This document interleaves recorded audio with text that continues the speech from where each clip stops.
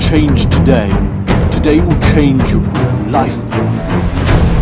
Please tell me you've watched episode 2 before you've watched this episode. If you haven't, please go and do that, or you can just stick with me right now.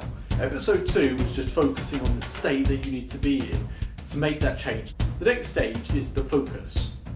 Get yourself in state, then what's the focus?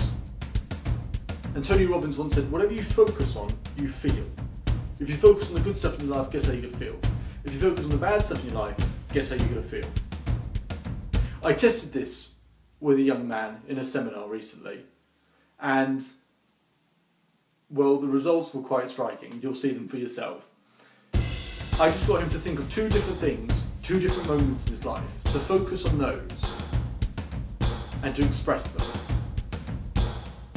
Wait till you see the difference. What I'm going to do is I'm going to get you to think of 2 memories in your life.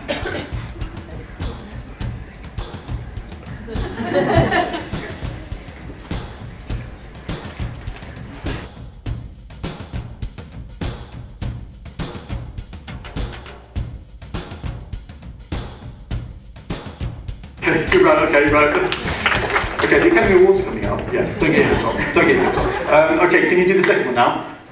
Okay, when you're ready, come on, you can do this, come on, really show them the difference. Come on, you can do this.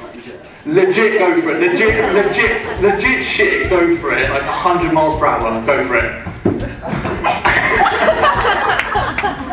Round of applause, round of applause. That was all. I just got him to think of 2 memories. 2 moments in his life. That's all I got him to do. What are you focusing on? Are you focusing on the bad stuff in your past, the stuff that's holding you back, the stuff that's dragging you down, the weight on your shoulders, or whatever metaphor you're currently using? Or are you appreciating all the stuff you've had in your life? Are you appreciating the moment you have right in front of you? Are you appreciating that, yes, the past is gone and done, your dream is yet to come? There's still time.